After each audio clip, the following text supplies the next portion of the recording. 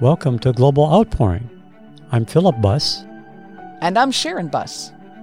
Thank you for joining us today as we take a look at the fiery, passionate love of God for us and how He longs for us to have that same fiery, passionate love for Him.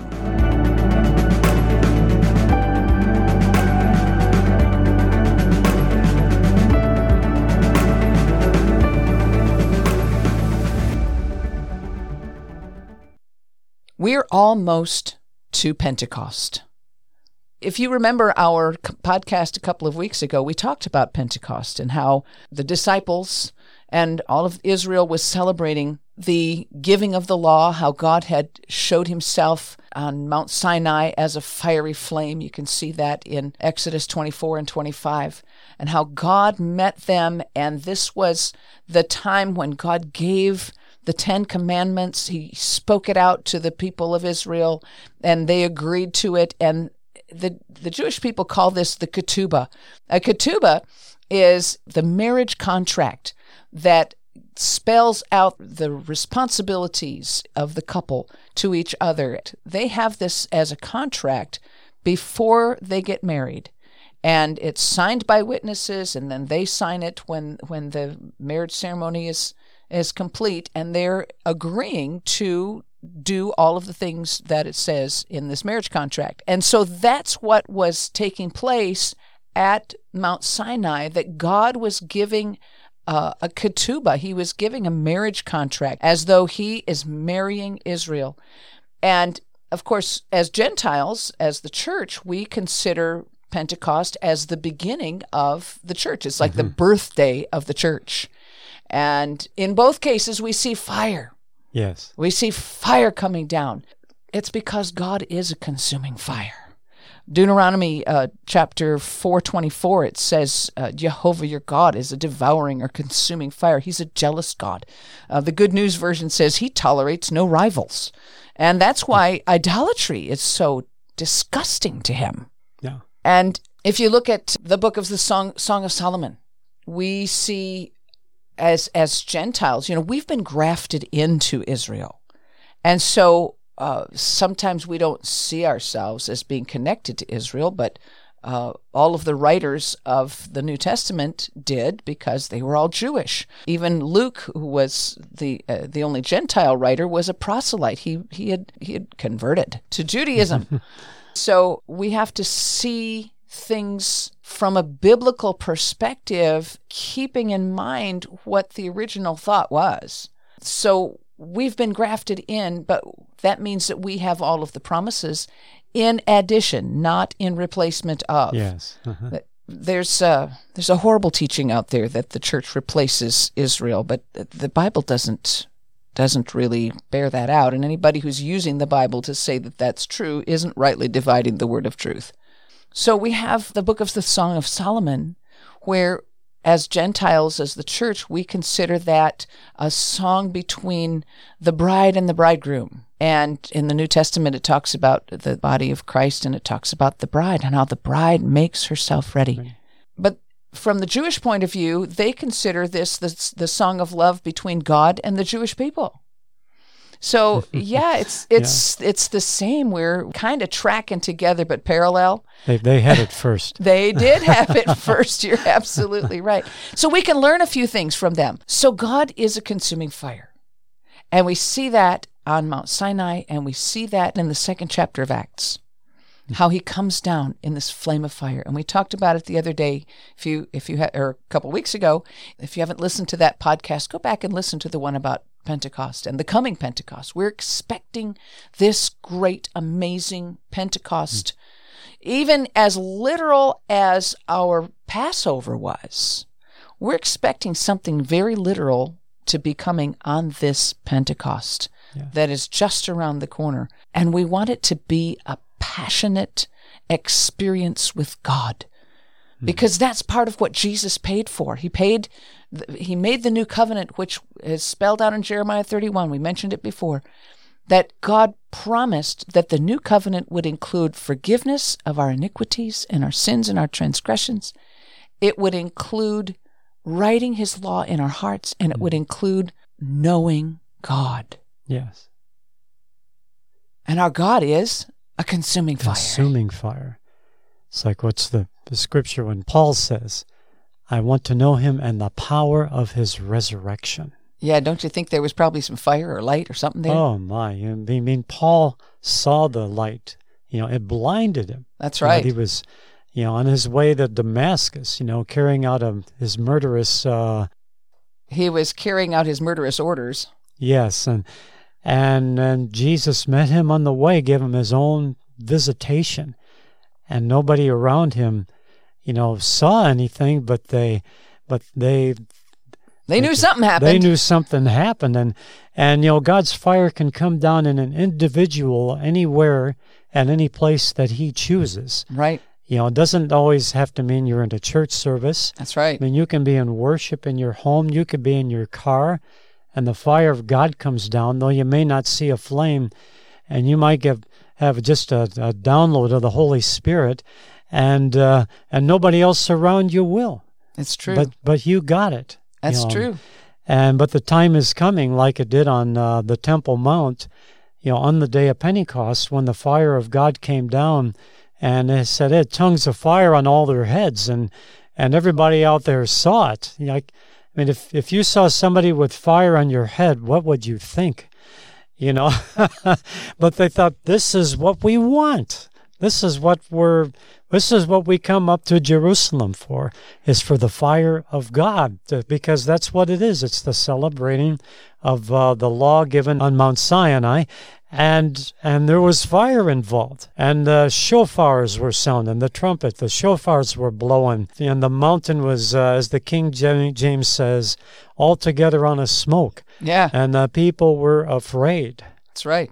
And when God shows up, how often do we see in Scripture that He shows up in fire? Yeah. Okay? So you've got this story of, what you just said, and then you've got Manoah, okay? Manoah and his wife were the parents of Samson.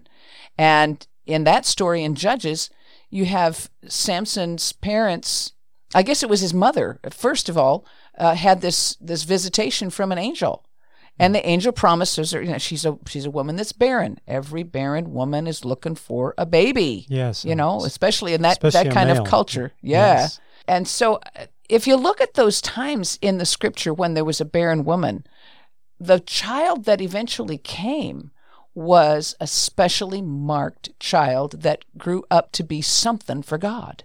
And so what seemed to be evil in their eyes as barrenness, God turned it into something amazing. That's another case of Romans 8:28 turning out for good.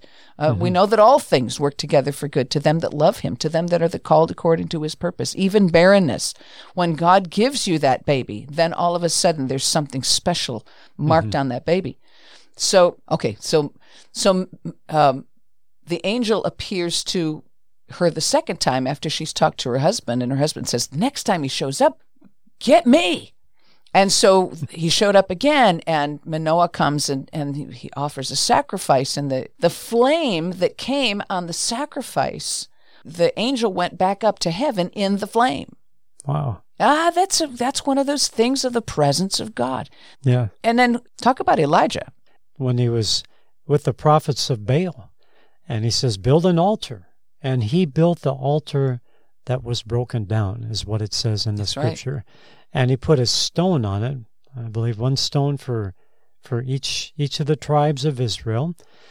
And then he said, get water and pour it onto the altar.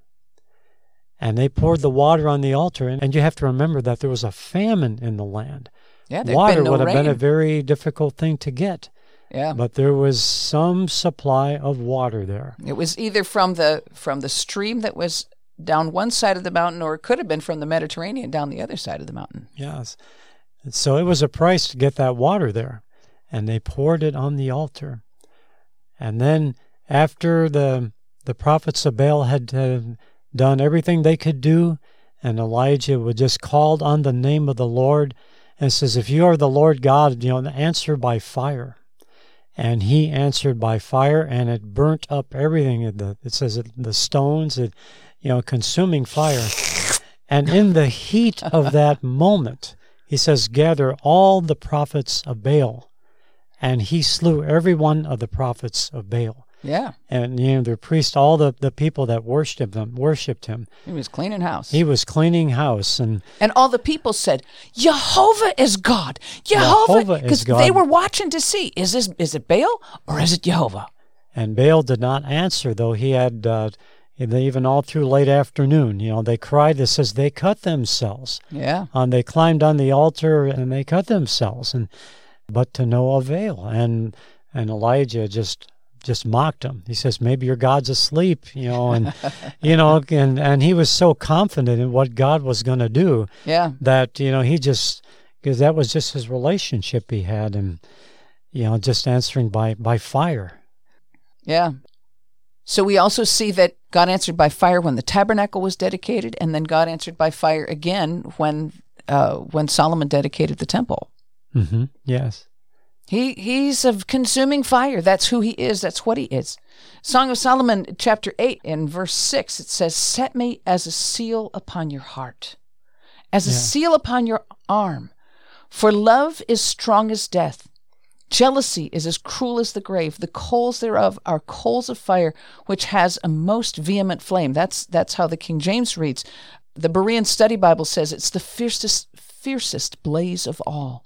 And the New American Standard and even the Jewish Bible says the very flame of the Lord. It's the only place in the Song of Solomon that has the name of God. It's the name Yah. Yeah. And that's the same name that we have in the word hallelujah. Mm-hmm. He rides by the heavens by his name, Yah. That's right. And he rides the heavens in his passion for his people.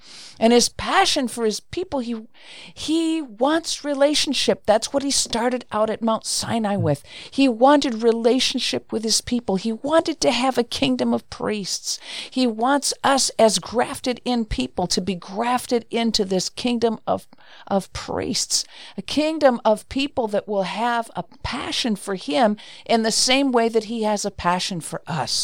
Yes, and when God anoints someone to do a particular job, it's like the zeal of God is upon them. And the Lord spoke to Elijah was to anoint Jehu as the king of Israel. Of course, he passed it on to Elisha, and then Elisha had his servant go do it.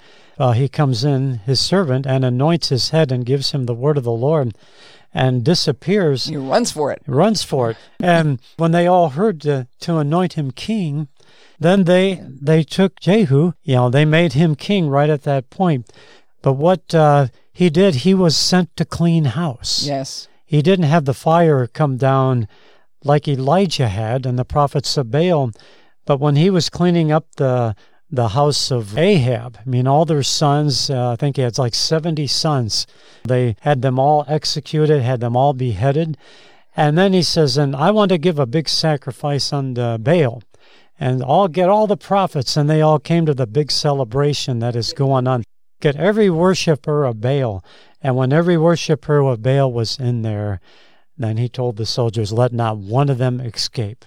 That's right. And he destroyed them all. But he even says in the scripture, to someone that was going to get into his chariot, come and see the zeal that God has given me. Yeah, that's a passion. So he had a passion because he was anointed to do it. That's right. When God anoints you to do something, he puts a fire in your bones to do it. And that's even true. Our founder, Sister Gwen, even in her last years, she was on oxygen, and she was still traveling the nations. That's true. Because souls was her passion. Right. Souls for the kingdom of God, and that drove her. We've worked with her.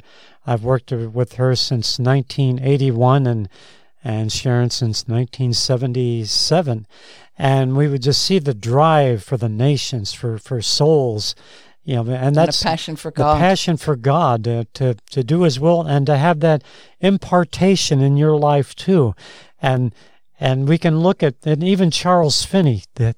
One thing they would say, you could see fire in his eyes. Mm-hmm. And there's a few pictures of Charles Finney. You can look at him, and Yeah. you look in He those looks scary. fiery eyes of love, that passion. It's just like, God is fire, God is love.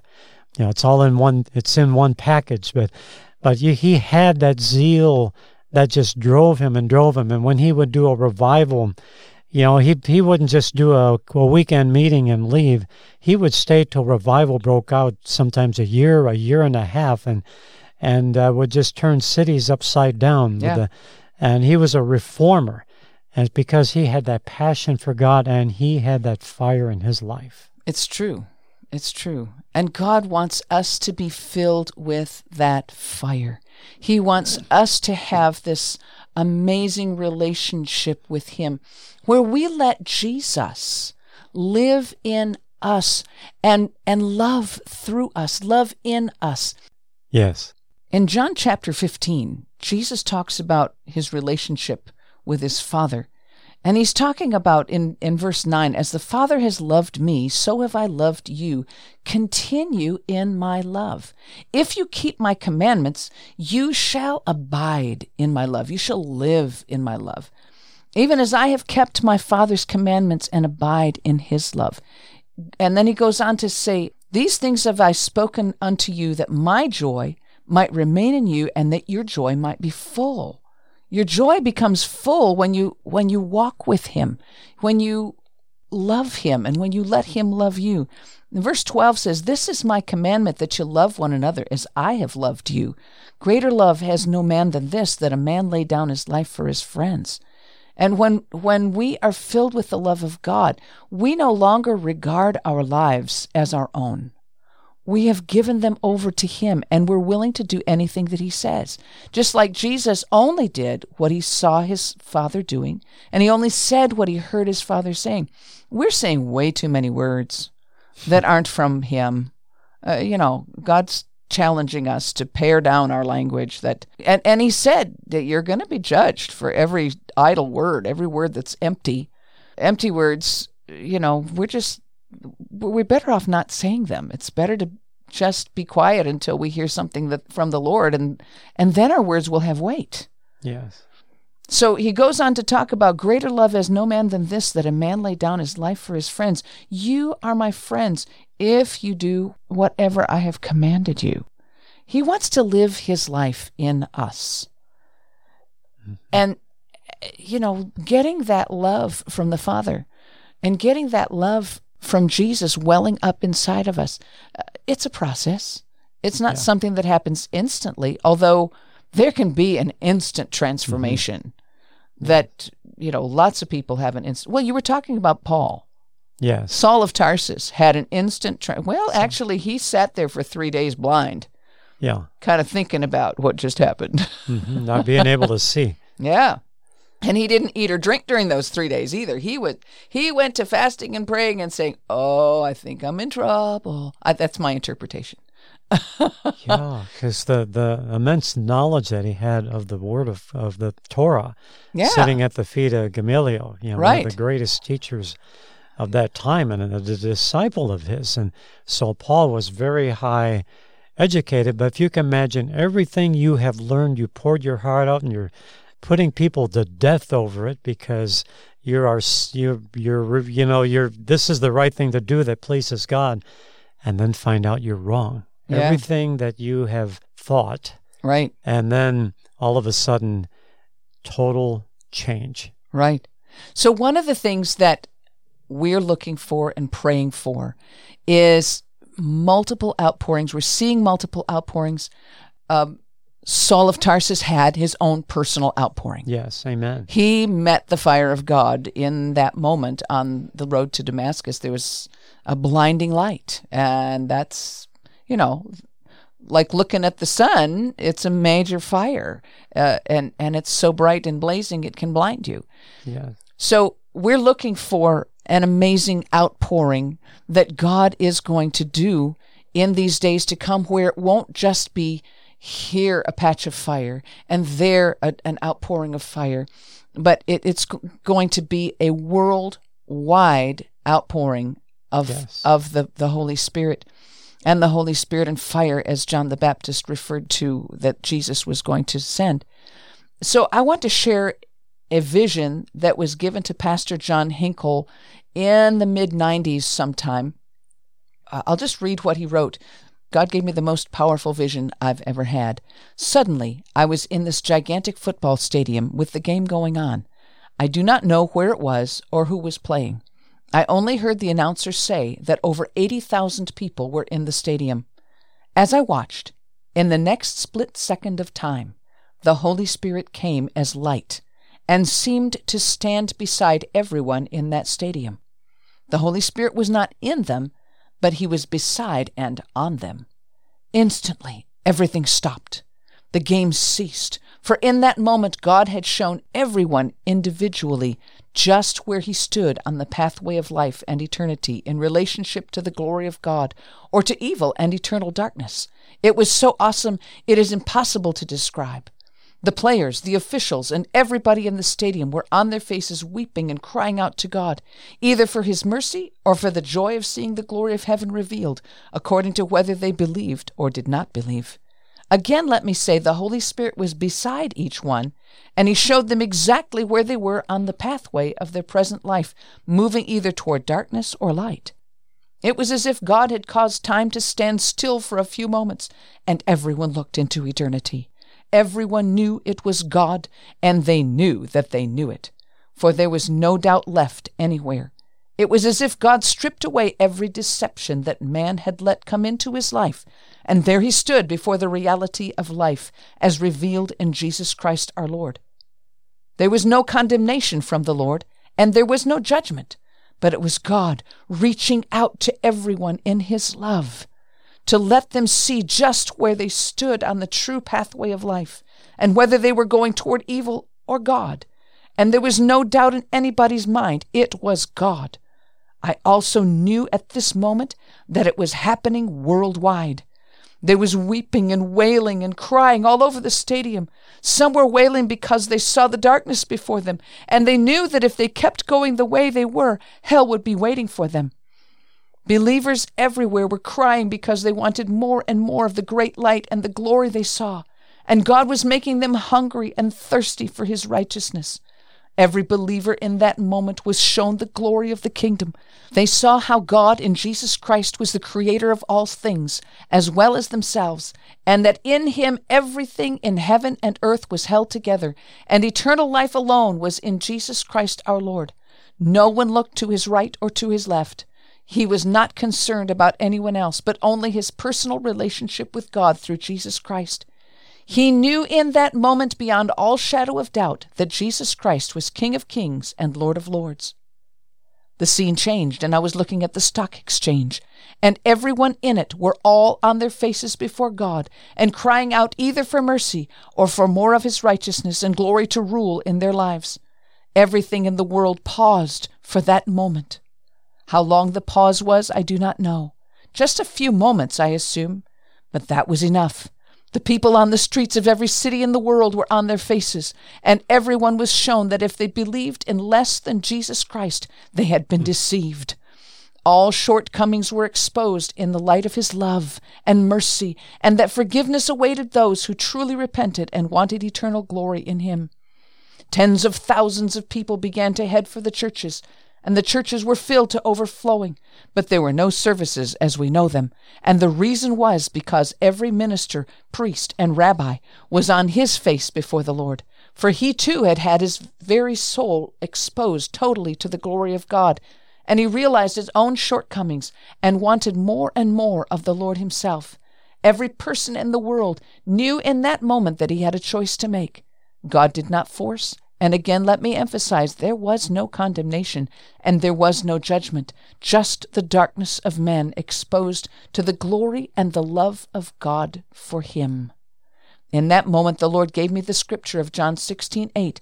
When the Holy Spirit is come, he will convince the world of sin and of righteousness and of judgment. Of sin, because they do not believe in me.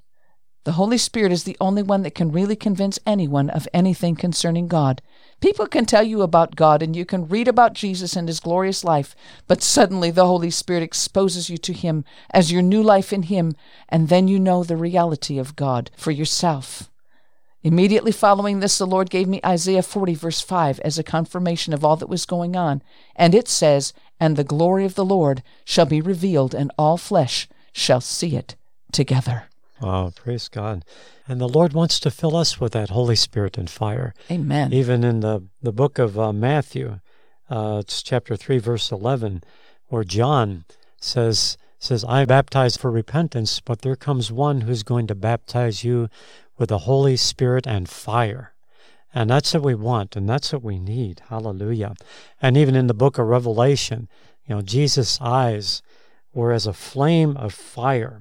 You read that in two different spots in Revelation 1:14 and in 19:12. His eyes are as a flame of fire.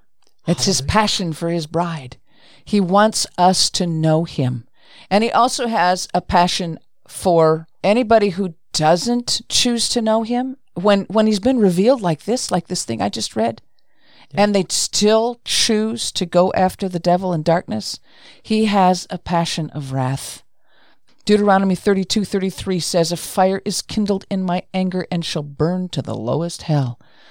We don't want to see that for anybody. And God doesn't want to see that for anybody. But that's what happens if you don't choose him. So we're praying for this mighty outpouring, this global outpouring of his Holy Spirit to draw people in his passion and in his love, to draw them into the kingdom of God.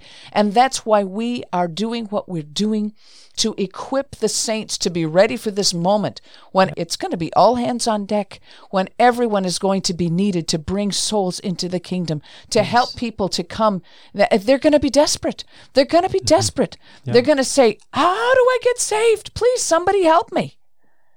And we have to be ready with that word of life to bring them into the kingdom of God as this mighty outpouring of the Holy Spirit comes.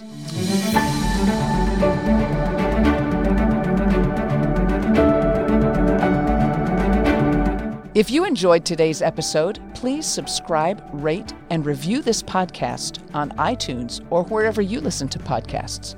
Your review helps the podcasting platforms suggest this podcast to other listeners who are also looking for a great move of the Holy Spirit. Check out our website at globaloutpouring.org to find out more information, read our blogs, connect with us via email, get a link to our Facebook page, and our YouTube channel where we stream live every week. You can also browse our online bookstore for life-changing anointed material.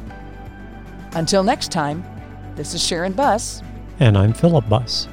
God bless you with his overwhelming, loving, fiery, passionate presence.